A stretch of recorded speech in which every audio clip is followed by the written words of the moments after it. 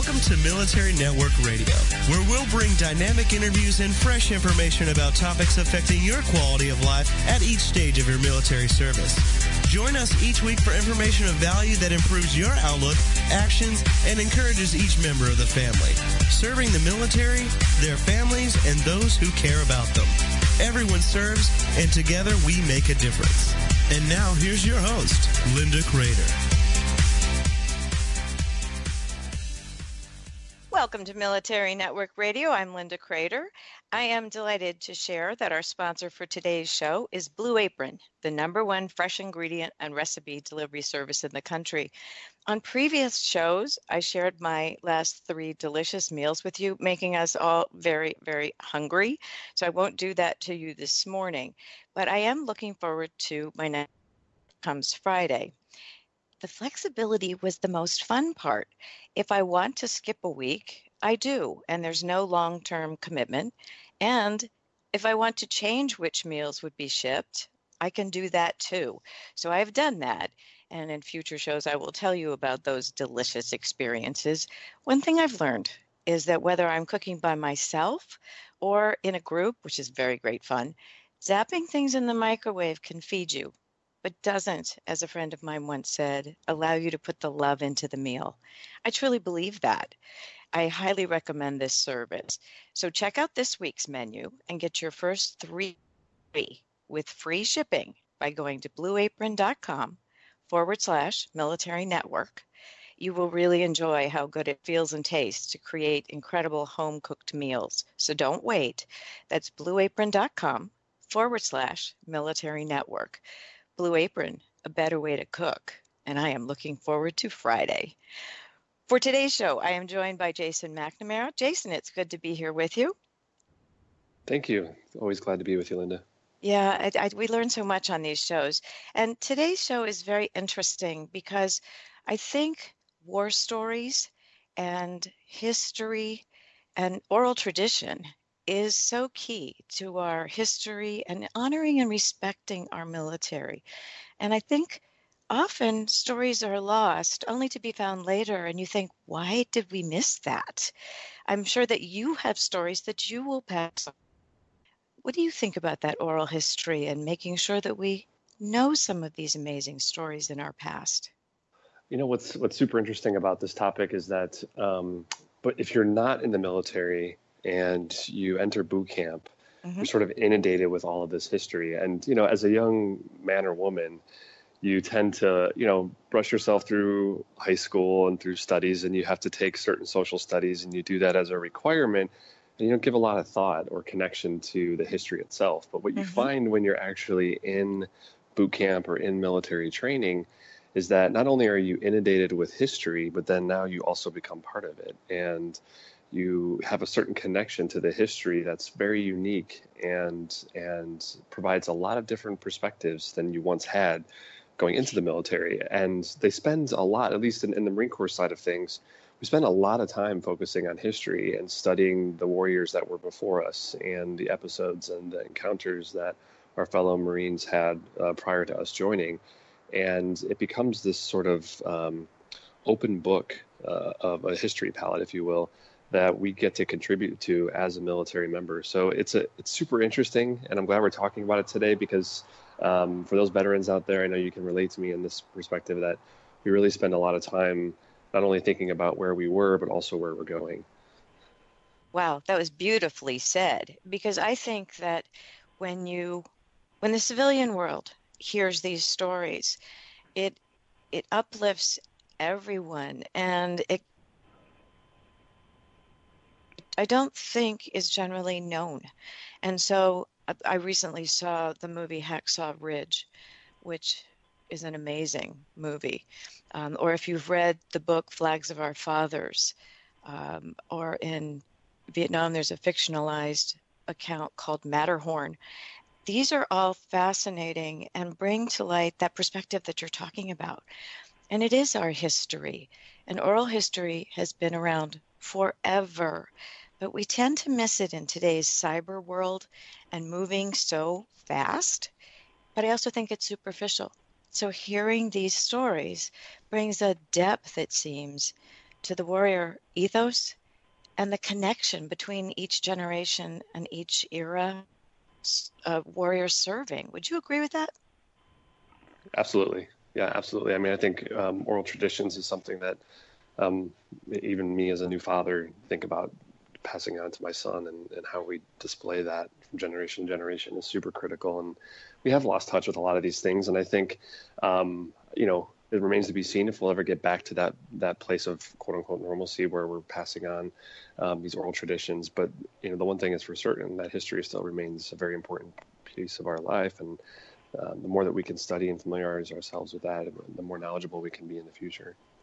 Well, it is. And what do they say? If you don't know your history, you are doomed to repeat it.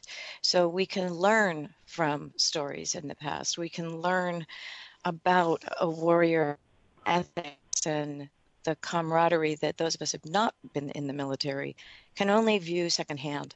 So I am very pleased today. We're going to be talking to author Michael Keene. He's a Vietnam veteran who served 2 tours in Vietnam with the Marine Corps. So I've got 2 Marines on here today, which I always love. And we're going to be talking about a town in Holly, New York, where a group of young men paid the ultimate price. And I'll let Michael tell you the story in greater detail. But this is one of those stories that will stick with you once you hear it.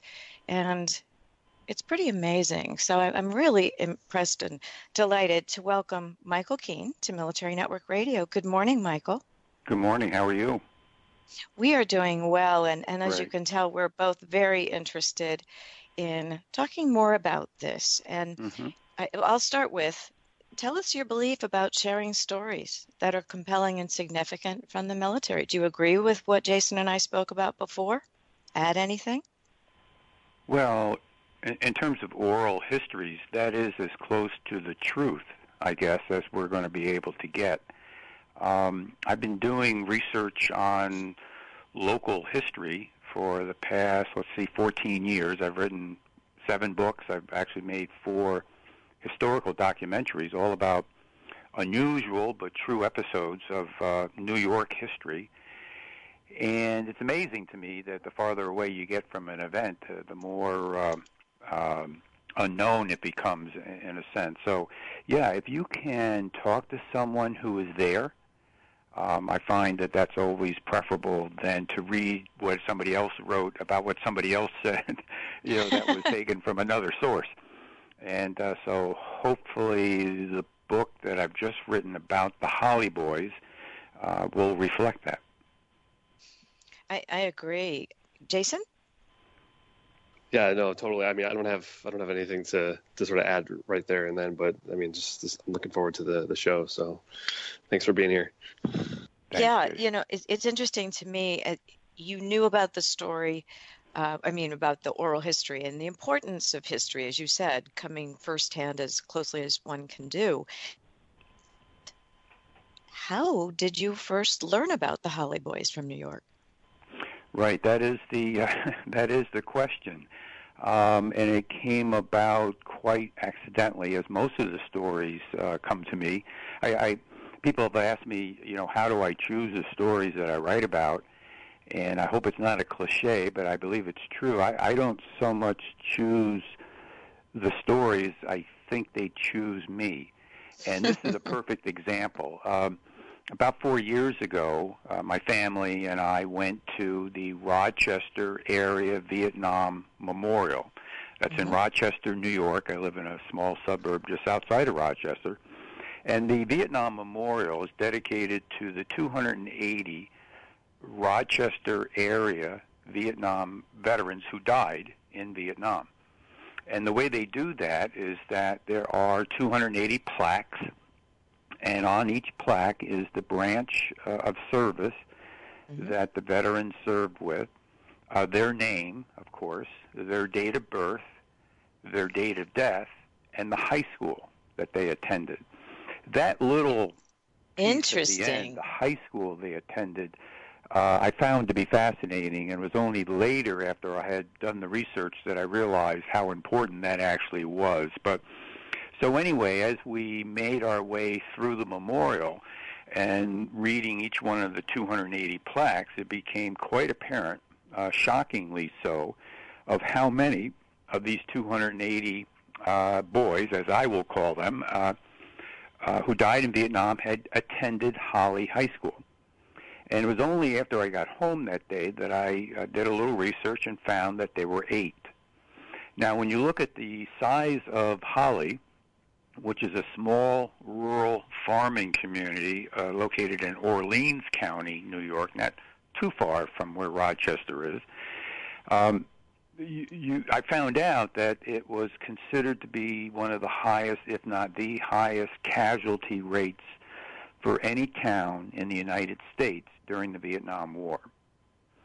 Well, at the time, I was engaged in other research of other books, and so that's just one of those things that got filed in the back of my brain. And it wasn't until 4 years later, literally last March, that I was going to another small town in Orleans County to deliver a talk about one of my other books about the history of the Erie Canal. Well, anyway, driving through Orleans County, you're just passing one farm after another. It's quite remote and quite rural. And as I was approaching the town that I was to give the talk in, I saw a sign that said Holly 3 miles. And instantly, I had 3 simultaneous thoughts came into my head. By the way, I didn't realize that my head could contain 3 simultaneous thoughts, but it did on that occasion, and which was, I suddenly flashed back 4 years earlier to the memorial where I had learned about the 8 Holly boys who died in Vietnam. Number 2, I flashed back, so to speak, to a lot of my own experiences in Vietnam, which had happened a long, long time ago. And, when one gets on with life, you tend to, at least I do, tend to put those other experiences in the back corner somewhere. And then number 3, I realized immediately I was going to write a book. Yes? Michael, it's perfect timing. We need to stop for a break. You're listening to Military Network Radio, and we will be back after these short messages.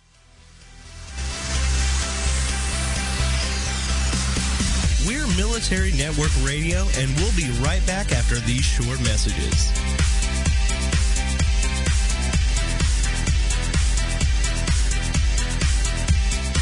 Welcome to TogiNet, radio with a cutting edge. Did you ever check under the bed for monsters when you were a kid? That's what one man from Zimbabwe should have done. When Guy Whittle retired for the evening at the Humani Lodge where he works, he had no clue that an 8-foot crocodile was sleeping under his bed. He got out of bed to eat breakfast and heard one of the housekeepers scream. What's a word for the fear of reptiles? Herpetophobia. Mr. Whittle said that he had previously been sitting on the edge of the bed with his bare feet dangling just centimeters away from the 300-pound croc. Maybe crocodile noses aren't that sensitive after all. What's another word for smelly feet? Podhobromadrosis. To use a term from Shakespeare, these two were strange bedfellows. I'm Carolyn Davidson, and you can have fun challenging your words you never heard vocabulary with my free app, Too Funny for Words. Welcome back to Military Network Radio, serving the military, their families, and those who care about them. Together, we make a difference. Welcome back to Military Network Radio. We're continuing our story with Michael Keene, telling us about how he was putting together thoughts from years before when he'd visited a memorial and then drove through a town where the Holly boys went to high school. And Michael, continue your discussion. Sorry, we had a little break in there. These stories almost become better as we wait for the next chapter. So will you take us on to the next chapter? Sure. So after I had realized what I was going to do, which was to research the story of the Holly boys and to more than likely write a book about it, I then began my research, which becomes, for me, a fascinating aspect of how do you go back and research people who are alive today who were involved in one way or another events that happened 50 years earlier. You know, it makes sense. And I'm going to ask the obvious question. We've had shows where there are more recent stories from, say, OIF, OEF, and they gather their battle buddies through social media. I'm not certain that generation would be on social media these days. So I'm intrigued on how you found them. You found either them or their family members, I imagine. But how did you go about finding them and doing this research? Right. Well, the first thing I did is uncover the original obituaries that appeared in the local paper, the local Holly paper, when the boys had died. And in the obituaries, they gave the names of the mothers and fathers, of course, but also their brothers and sisters and their age. Mm.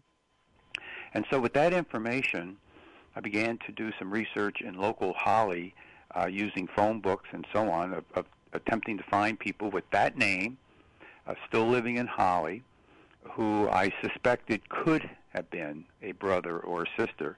And I fired off 12 letters to 12 most likely prospects, as it were. I also was able to get a hold of the local Holly historian, who actually went to high school with all these boys, and who had a number of names, addresses, email addresses, and phone numbers of some of their brothers and sisters, although some of that information was 40 to 50 years old. And that was the beginning. And when I finally received my first phone call from a woman who was the sister of one of the boys, that's what began the process. And you bring up social media. Although I don't really do much with it, you'd be surprised that people who are even of the generation in their 60s and 70s are on Facebook, and through the help of some of them, I was able to eventually uncover or discover 35 of their brothers, sisters, other family members, neighbors, and in some cases, military buddies. Wow. So this kind of became like I don't want to compare it to like Ancestry.com, but as you're starting to make some of these connections here, right, you started to find this sort of social map. How did that start to form itself, and how did you respond to some of these things as you were learning? Right. I've had the opportunity to speak before many genealogical societies who are interested in how I go about doing the research on most of my other books. And most of my other books have all been about events that happened 100, 150 years ago. And, of course, there's no living members or survivors of those events. But in this particular case, I guess the one thing I learned is that the best place to begin is, of course, with the oldest member of the family of who I want to get the information from. So one of the first people I spoke to was another sister who was 85 years old. I live in New York. She lives in Florida. In fact, I managed to talk to people scattered all over the country on this project. And, of course, they not only knew about stories, or she not only knew about stories about her brother, but also stories about her father and mother and grandmother and grandfather. And so when I put the book together, it wasn't just about the Holly boys, but it was also about Holly, the town, which I write in many places in the book. It's quite a remarkable small town that most people have never heard of. And I learned about the history and the original settlers. And so it's more of a complete historical picture of not only Holly, but also of Orleans County, and I suspect of rural America, going back as far as over 100 years ago, and certainly what life was like growing up in a small town in America back in the 1950s and the 1960s.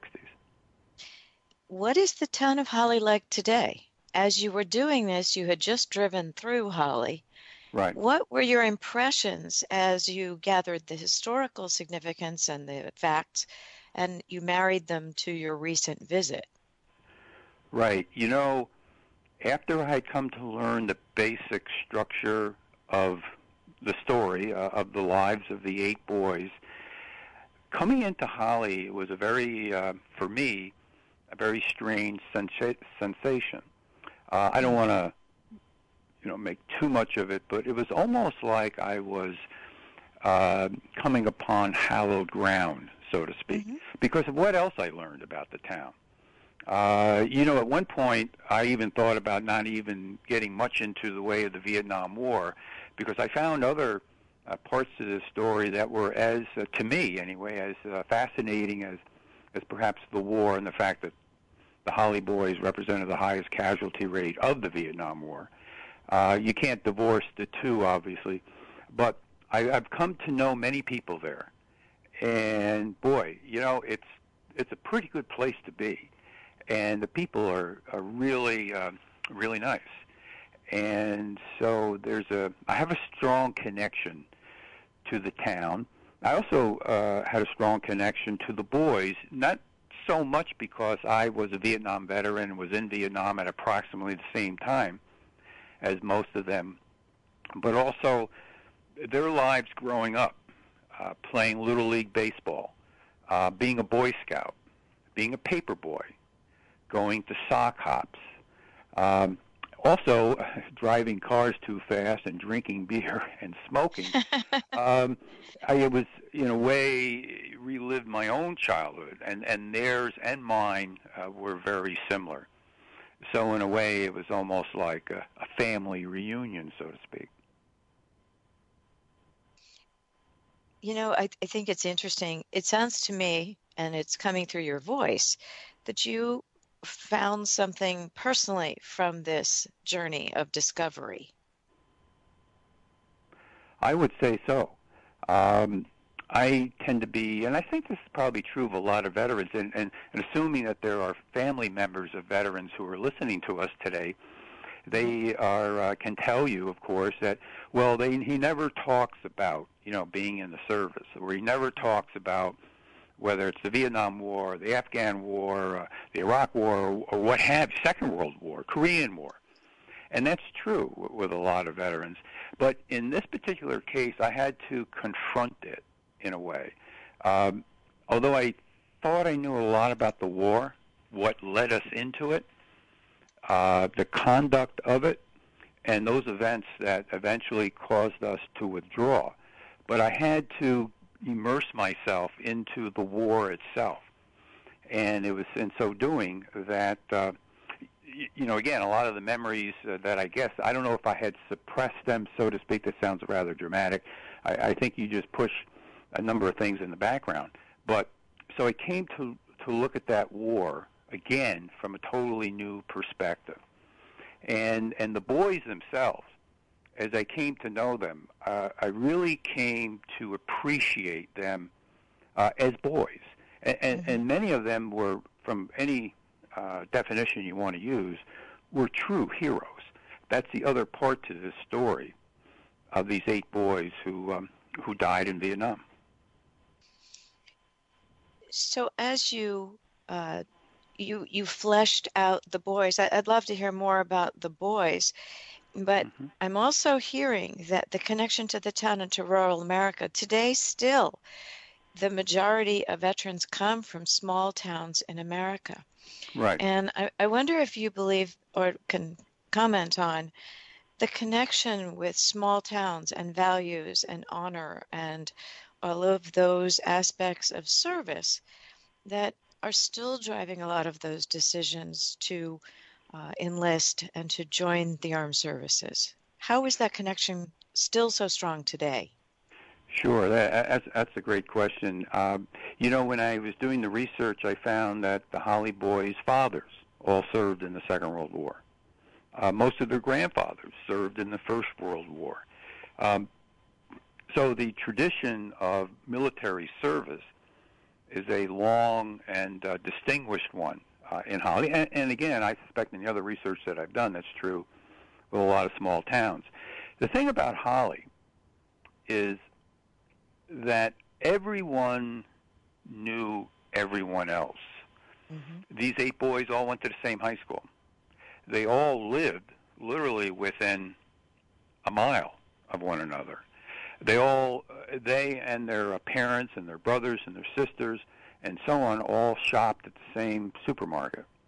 They all went to the same post office. They all went to the same bank. And so for the period of 6 years, which if you take when the first boy was killed to the last, it was a 6-year period, the town was constantly confronting death and the Vietnam War, because they all went to all the funerals.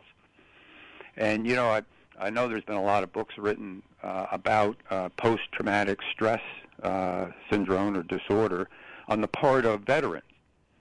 But I believe one of the things I found is a town that was suffering from that, because it was unrelenting. They could never get away from it. And I think in a way that drew them, in fact I know, it drew them even closer together. And that was the other thing that I observed. You had asked me what it was like to come into Holly. A lot of people in Holly never moved away. And those that did, and it's in the book, remarkable stories of how they come back every year for Christmas. As one a good friend of one of the boys told me, he said, we could go anywhere. I was very successful, this is he speaking, very successful engineer and so on and so forth. But for vacation, at Christmas time, we always come back to Holly. So there's also that very strong interpersonal connection.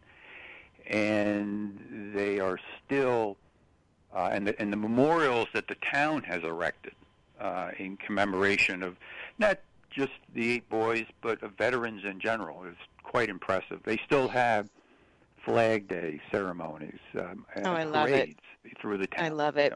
Yeah. Michael, we have to go on another break, and after the break, let's come back and hear about the individual Holly boys and their contributions and what you were learning. You're listening to Military Network Radio. You can find more of our shows at militarynetworkradio.com. We have a short break, and we will come back and speak more with Michael Keene, author of The Story of the Holly Boys. We're Military Network Radio, and we'll be right back after these short messages.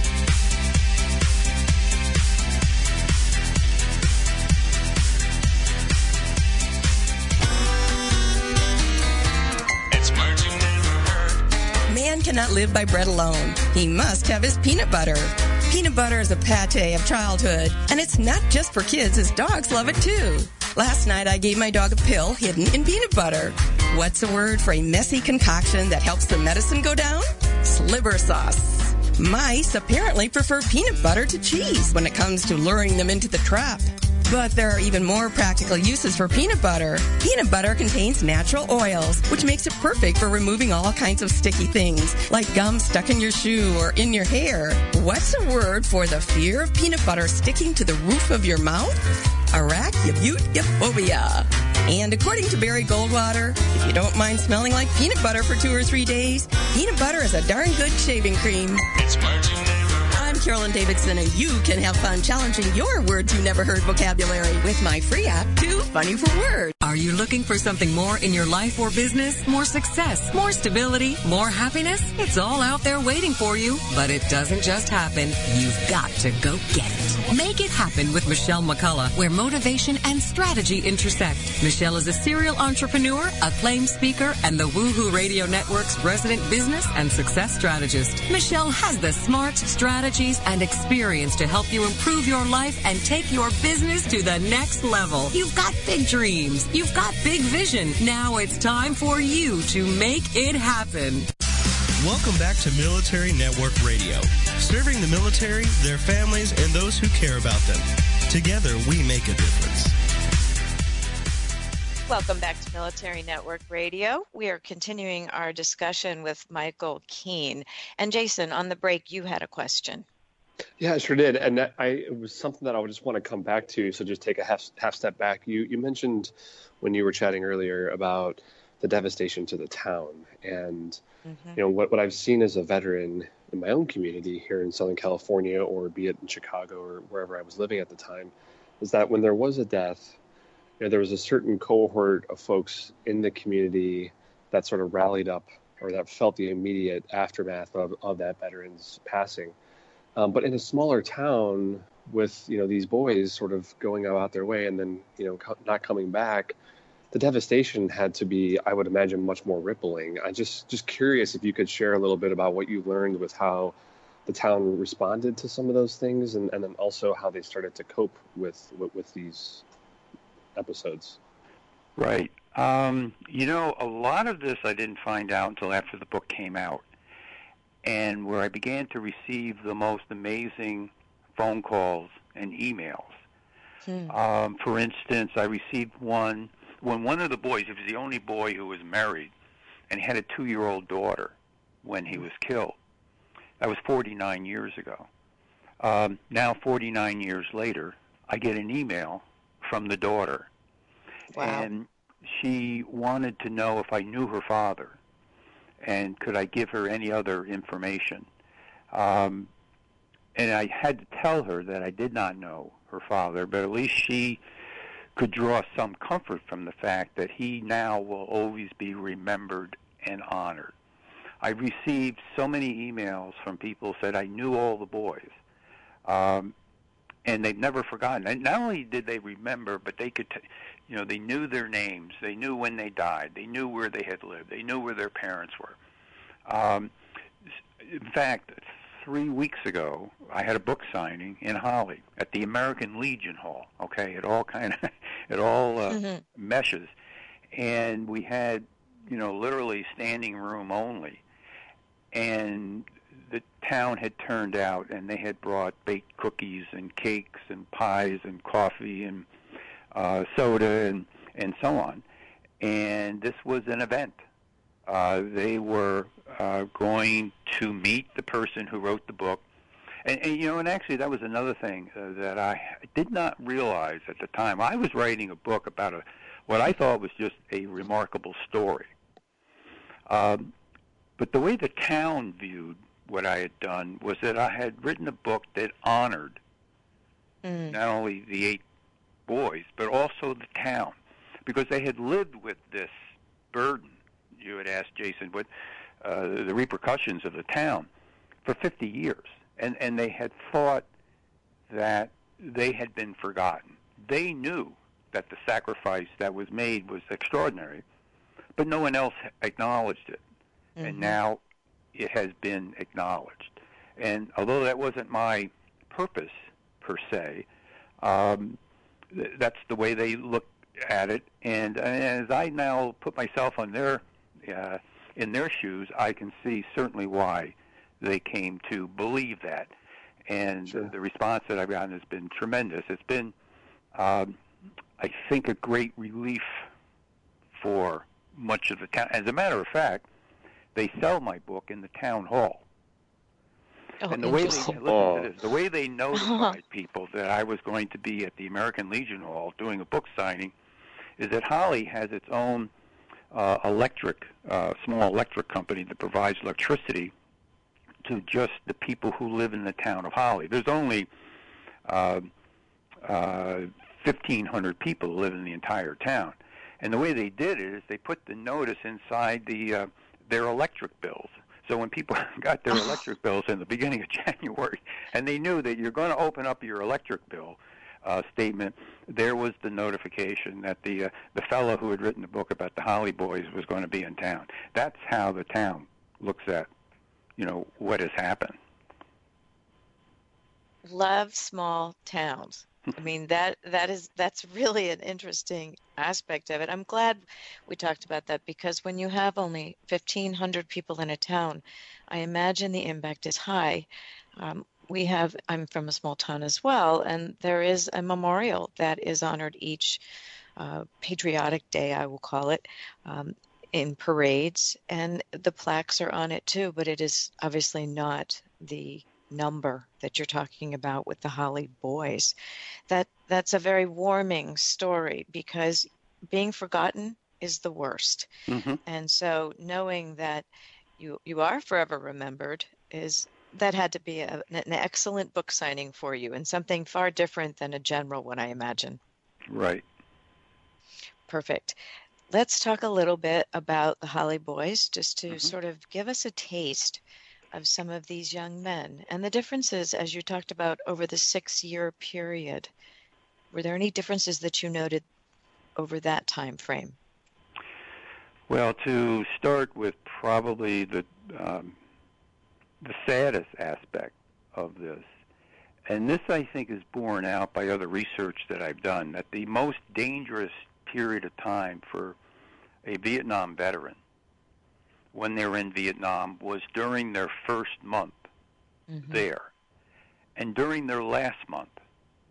And the reason that that is believed to be so is because during the first month you have not learned what you have to know in order to stay alive. And during the last month, you have now taken your guard off, because now you can almost taste going back home, and you're not as vigilant as perhaps as you learned how to be. And that was so. I mean, of the 8 boys, I don't have it here right in front of me, but I believe 6 or 7 of them either died during their first month or their last month. But as far as the boys themselves are concerned, the first boy to die was John Davis. The thing that struck me about him is that he was the youngest member of the Holly Volunteer Fire Department. He also was a star soccer player. Now, this is back in the late 1950s. I didn't even know we played soccer in the United States in the late 1950s, but he did for Holly High School. David Case was the second boy to die. He was a Marine, by the way, and he was a paper boy extraordinaire. He actually won an award for being one of the best paper boys for the Democrat and Chronicle, which is a major newspaper in upstate New York, and was sent to New York on a trip. Ronald Sisson was the third one, and he, in some ways, was the most remarkable of all. He, on his own, took upon himself to visit shut-ins, the elderly, just to help them out with whatever they needed. And in one particular case, bought a lamp and gave it to an elderly woman so she could read her mail. He also was awarded the Silver Star, and in a way, and I have it in the book, that he died as he had lived, in helping and saving others. Howard Bowen was a farmer, and there's some funny stories, especially one where he is constantly being sprayed by skunks, and what you have to do to get that smell off of you. It's a hilarious story having to do with homemade tomato juice. Gary Bullock was a star basketball player for Holly High School. Gary Steinmetz grew up, his parents and his grandparents were muck farmers. And I have an explanation as to what muck land is. And it's only found in a few places in the United States. But Orleans County, where Holly is located, is kind of the home of muck land and muck farming. George Fisher was a stock car racer and quite successful. He won 3 major stock car races and probably was the one boy that has so many friends. I mean, 50 years later, I'm talking to his racing buddies, and they're still overcome with emotion. With George, and there's a remarkable story about an incident that happened at his funeral. And then there was Paul Mandrakia, whose parents came to the United States via Ellis Island. They came from Sicily, and that whole story is the story of America in a way. And so, in taken in the whole, we have, again, as I relate to what life was like growing up in small town or in America itself during that period of the 1950s and the 1960s.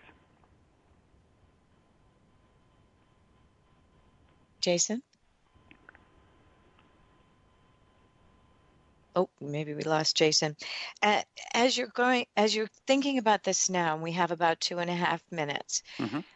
Do you think that, before the last break, it's going quickly, do you think that small towns today still have the appreciation for the service and sacrifice that is happening today?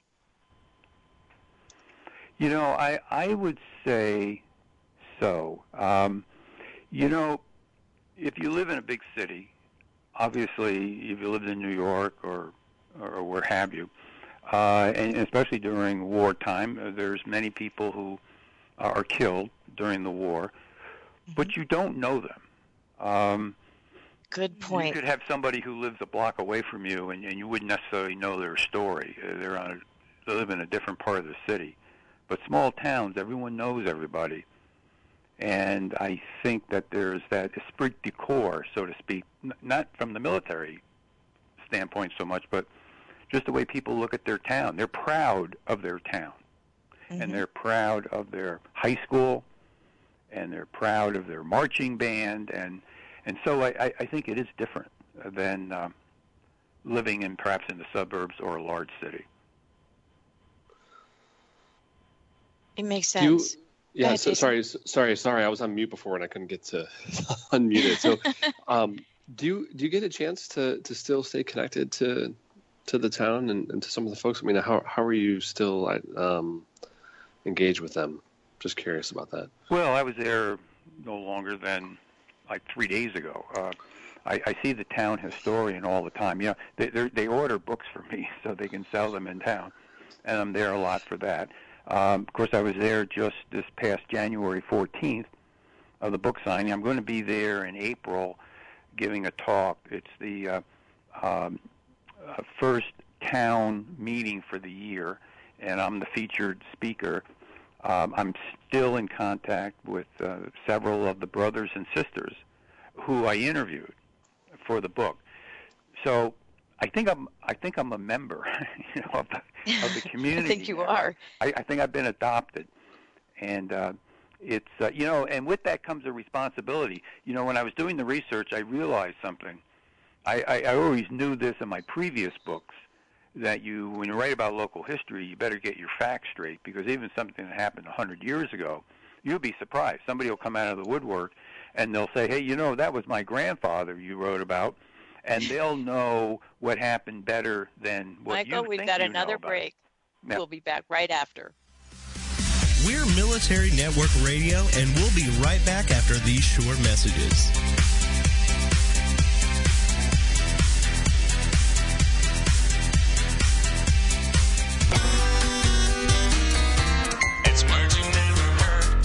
You seen the video of the little seal that jumped into the back of a boat to escape being eaten by killer whales? A family was whale watching near Vancouver Island, British Columbia, when they noticed a pod of orcas swimming around their boat.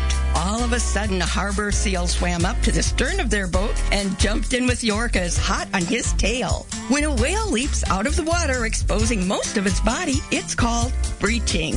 There are 32 different species of seals distributed throughout the world and are found from polar to tropical waters. The largest concentrations of seals in the U.S. are in California and New England. Everyone who has seen the video agrees this was one lucky seal. What's another word for the fear of the sea? Thalassophobia. I'm Carolyn Davidson, and you can have fun challenging your words you never heard vocabulary with my free app, Too Funny for Words. Welcome to TogiNet, Cutting Edge Radio. Welcome back to Military Network Radio, serving the military, their families, and those who care about them. Together, we make a difference.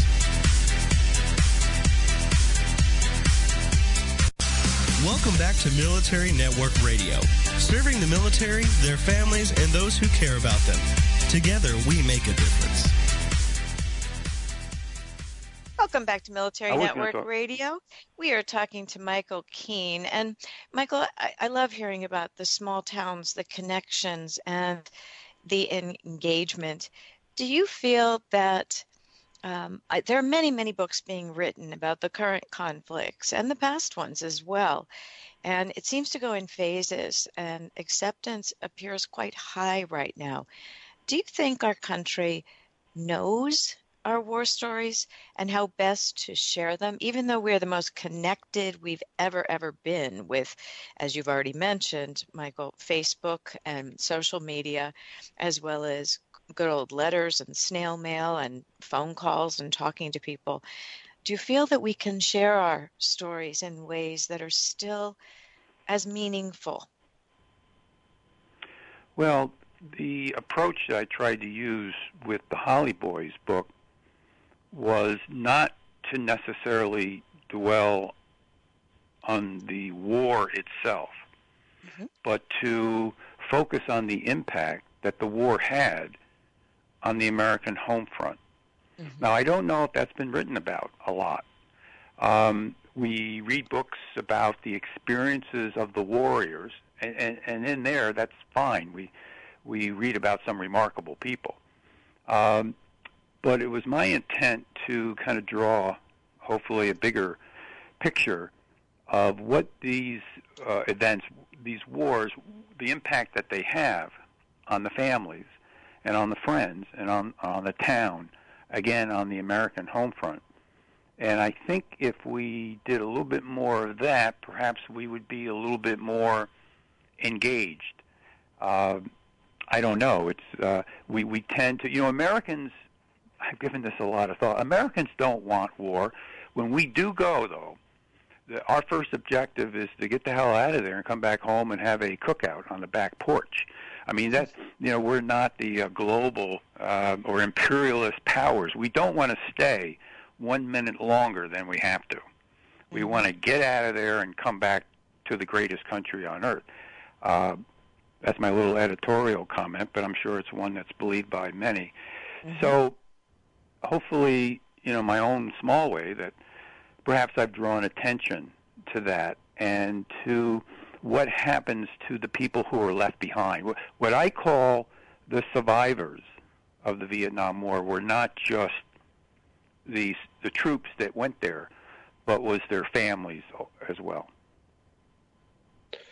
So going forward, as we're talking about one specific town, and we talked about sort of the small town in general. What's sort of next for you, and how are you sort of using your experiences, not to put a pun on history, but how are you using your previous experiences in history, carrying you forward into some of your other engagements?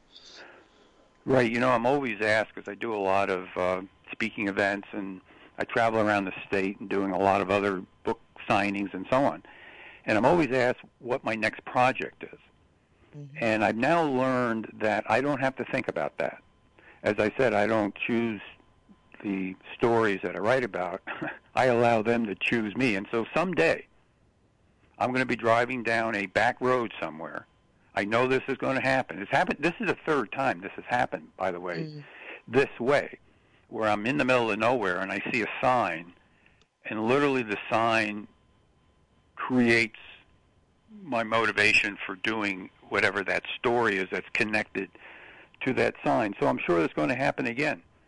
I don't know when, and of course I don't know what it's going to be about. I can only anticipate that it will happen again. So I want to parse out two messages here, one for sort of communities and one for our fellow veterans. Living both as a veteran, also as a historian, you bring a certain perspective to things, I think, that most people probably can't relate to, especially speaking veteran to veteran. But what would be your message to fellow veterans, or the men and women out there that have served with us, and how has your experiences shaped that message? Well, I guess I would hope that they would take a look at their other veterans and realize their extraordinary service. I don't know if much needs to be done about that. Again, in my own little way, and again, as I said, it wasn't something that I even had intended to do, but turned out to be something that honored the service of certainly these 8 boys, but of all Vietnam veterans, of all veterans, and again, of all families of veterans who, in their own way, served. And so I think from the veteran standpoint, your wives, your brothers, your sisters, your children, your grandchildren, you possibly owe them a little something, as opposed to what everyone else owes you. But let them know you're okay, I guess. And if you're not okay, get okay. I mean, there's a lot of resources out there in order to hopefully make that happen. Let me unpack that a little bit, because I think I know what you're getting at. So, and you talked about this at the beginning part where, typically veterans don't necessarily open up about their experiences. Is what you're saying then basically is to sort of give back to your family in a way that would open some of that up?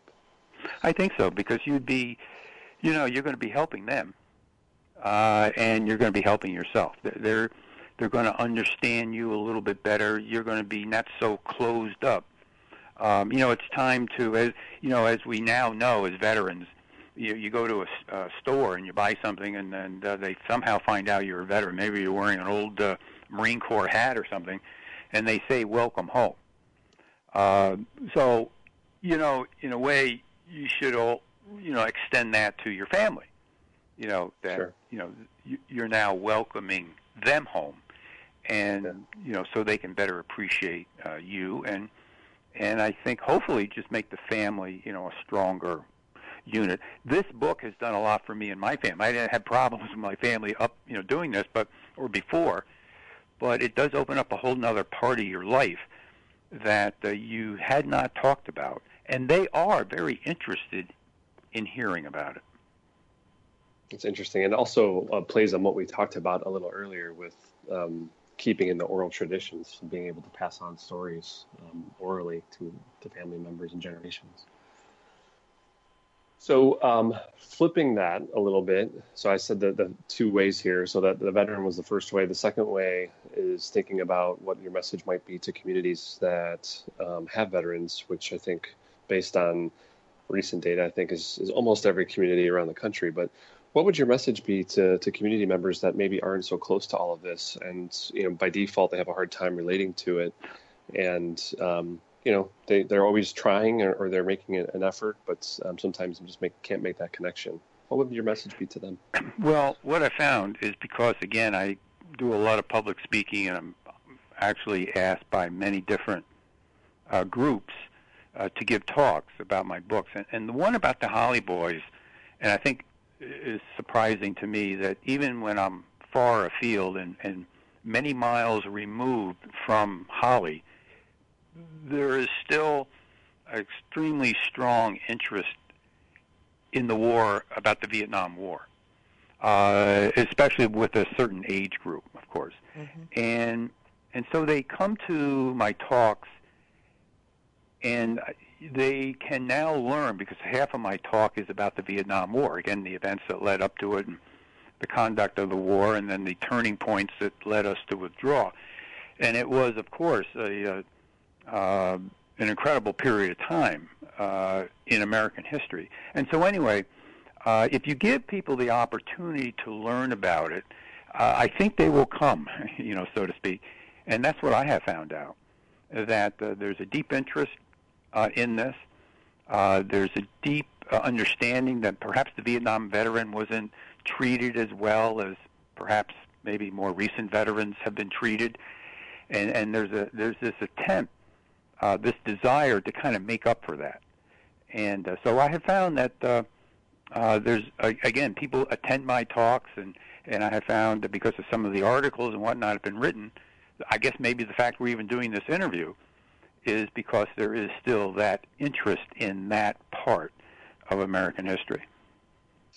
Well, and I would add something to that. I think that today's vets, and Jason, I believe you'll agree with me on this, owe a great deal to the Vietnam veterans who went before them, because you set the stage for never letting the divide between the war and those who fought occur again.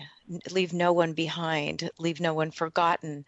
And because of the Vietnam veterans, we applaud efforts to make a connection with today's vets. And there are many who mentor today's vets. Jason's organization, Squad Leaders, works with veterans of the recent conflicts, but knows the value of the mentors, those who have gone before. Jason, would you like to add anything to that? And then we'll give information on how to find out more information.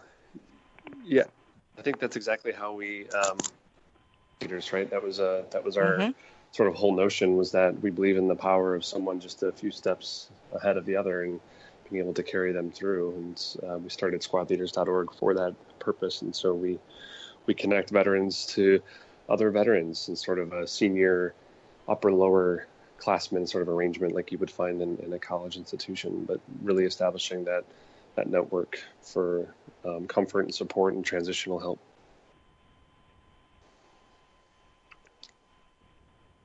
I guess I'm just saying thank you to our Vietnam vets, because I think without them, I don't think we would have the transition to where we are today. And it's very meaningful. So thank you for that. Now, Michael, how do they find out more? I will post, of course, the link to your book and the article when we put this on militarynetworkradio.com. But how do they reach you? Is there a website they can go to? Right. My website is adhocproductions, that's plural.com. There's a couple of hyphens in there, ad-hoc-productions.com. Also, if you Google my name, Michael T. Keene, Keene, the first thing that will appear on the top of the page will be my website. And if you also Google the title of the book, Vietnam Reflections, The Untold Story of the Holly Boys, that will also take you to the top of the page, which will have my website. Either one of those three will work. That's great, because I do know that whenever we publish shows that have a wide audience, family members, fellow vets, have you found that and we have only a minute left, have you found that you have extended the reach with connecting with other veterans? I'm sorry, only about 30 seconds left. Well, it appears so. I made it a point to try to reach out to other veterans groups, local VFWs, American Legion halls.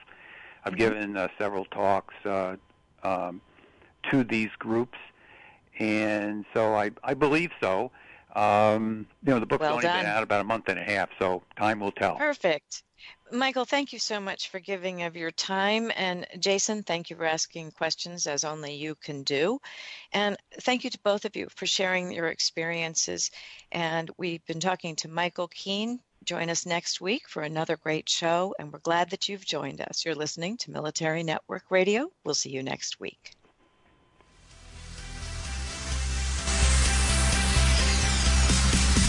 Thank you for tuning in today to Military Network Radio. You can find our show at our website, www.toginet.com/Military Network Radio. Also, www.militarynetworkradio.com. And in iTunes under Military Network Radio. Join us next week when we bring you another program to enhance